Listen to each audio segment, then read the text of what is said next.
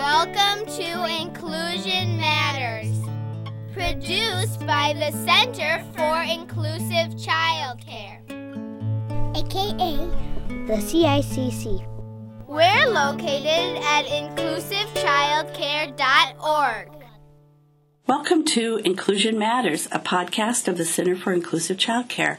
I'm Cindy Croft, Executive Director of the Center, and I'm here with two of my colleagues, Priscilla Weigel, our Assistant Director. Welcome, Priscilla. Hi, Cindy. And we're so happy to welcome Beth Menega back with us again. She's our manager of the Relationship-Based Professional Development Services here at the Center, and she's also our Infant Toddler Specialist Network Manager. So we are thrilled. She's really our in-house infant toddler expert. Mm-hmm. And in our first podcast with Beth, she talked about how infants and toddlers learn and is making that connection with curriculum. And so she's going to tell us a little bit more, expand on what she talked about in the first podcast. Yes, I wanted to dig in a little bit more to thinking about infants and toddlers and some developmental tasks they're working on as they're learning, all these different ideas that we talked about last time. And I like to use a framework. It's out of the Program for Infant Toddler Caregivers and WestEd, or you may have heard about it from someone called Ron Lally or Peter Mangione. And they talk about sort of three big tasks that are the focus for infants and toddlers. And one is security, another is exploration, and the third is identity. And they talk about how at different stages there's kind of a different emphasis among those three that helps us understand what might be the big challenge for children at that time or something to pay specific attention to as you're thinking about planning and curriculum and how you respond to those children at that point in their development. So thinking about those first months, really, those very young babies, and it's probably pretty obvious that security is the big focus there. Yeah. Because they're so vulnerable and they're really just getting everything under control in terms of their physical, motor skills, just being able to move and control those movements, but also arousal or what kind of excites their body, gets them going, what calms them down, as well as literally emotional responses. And so we know from attachment research, and we've talked about that in another podcast, is that children need a partner to help them regulate. Yeah. So that secure person and knowing that person is there is really a key focus. And knowing that person is reliable, that they're going to respond to me, that there's somebody who I really can get to know, or maybe a couple somebodies in centers. That's something to think about, is who's that somebody who's maybe the key person, the primary caregiver, that really gets to know this infant and create that relationship. But also not forgetting about the exploration and the identity. So are there some interesting things in the environment?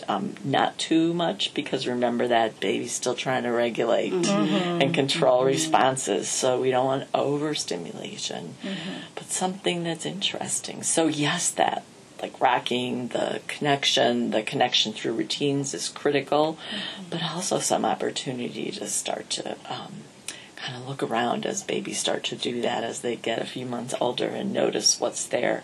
Some interesting things, as I mentioned before, about sensory experiences.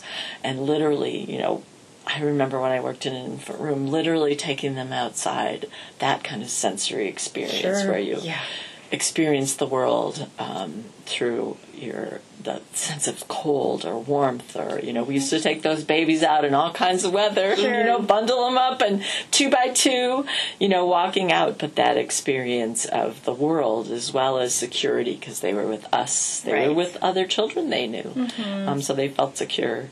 But really, what they're working on first is that I feel secure. And that consistency and predictability of the caregiver, too. And I think sometimes when we get a lot of calls, and that's what we do here, we give support to childcare.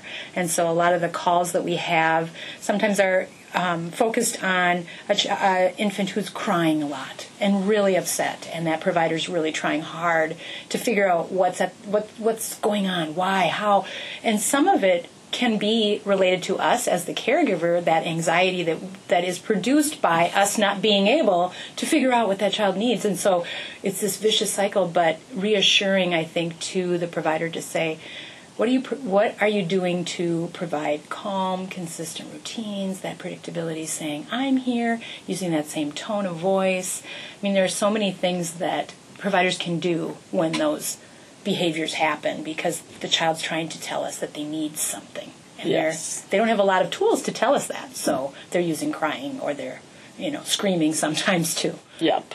Yes, and not letting that trigger us, but instead bring on that calm connection is so important. And the parent piece is really critical there, too, that partnership and reassuring parents, because all of our emotions get raised when children cry or feel like they're disturbed in some sort of way. So helping everyone recognize this is a natural reaction as a child gets used to a new space, develops a new relationship.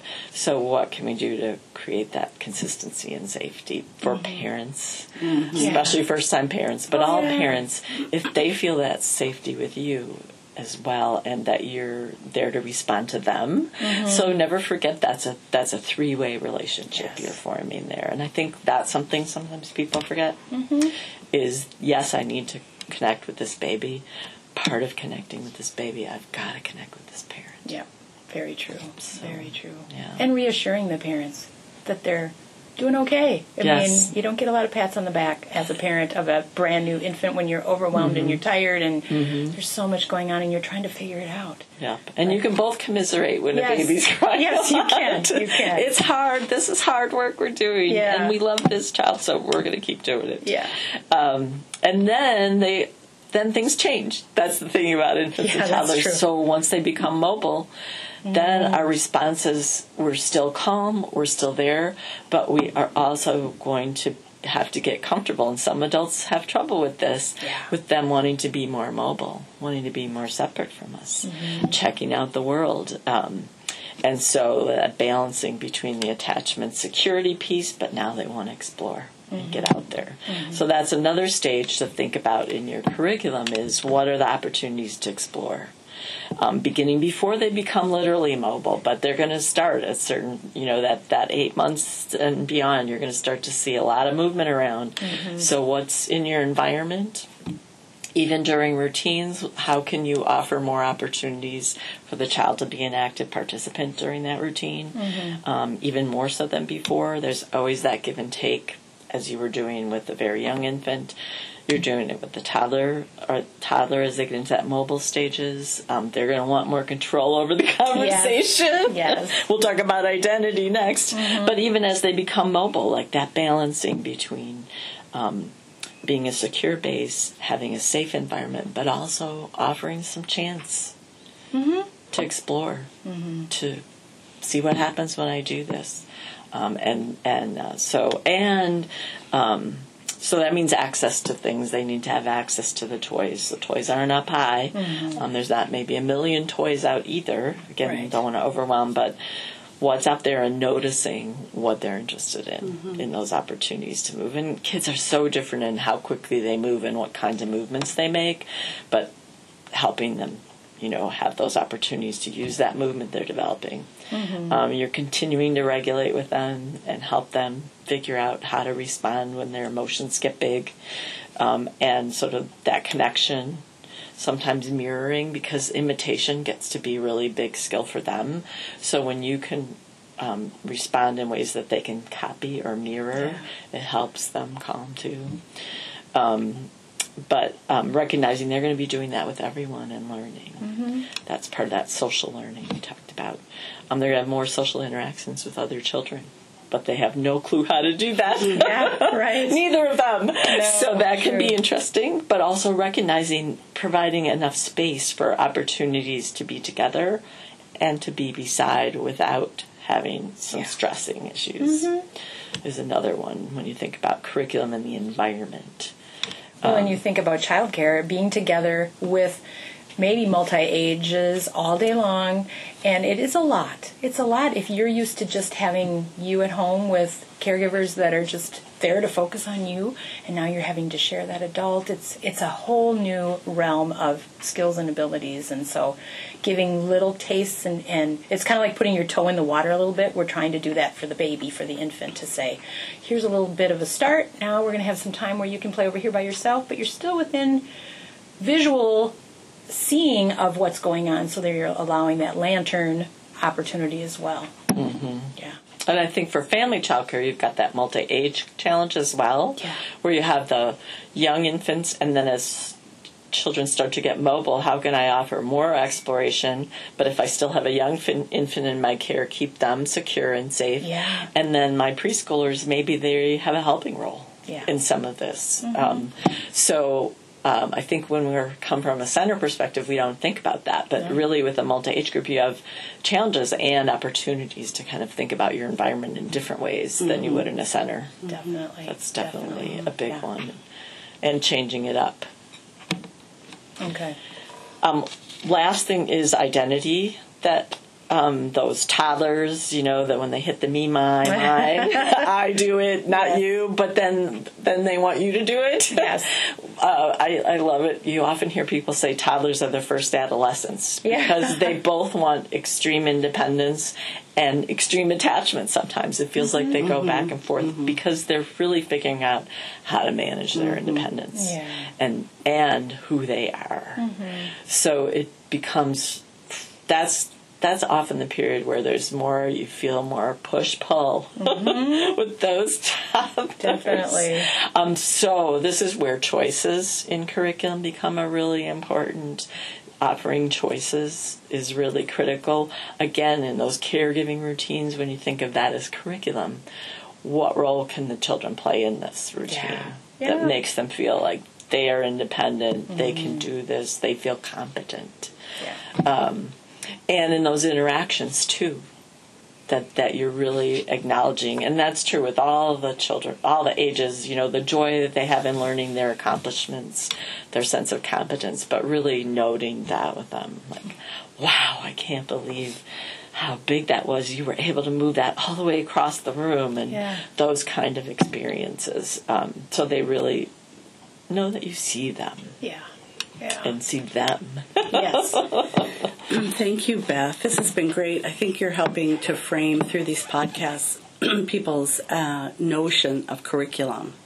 With when they're with that lens to infants and toddlers, and so I hope our listeners are able to kind of, maybe if they've had that idea of curriculum as a little more black and white, a little more book. And you're helping to show that it's more, the lens is more about the environment and the practices. And I hope that's helpful. It's certainly been enlightening to me. So thank you. Thank you, Priscilla. Beth. Thank you. That's all for now. See you next time.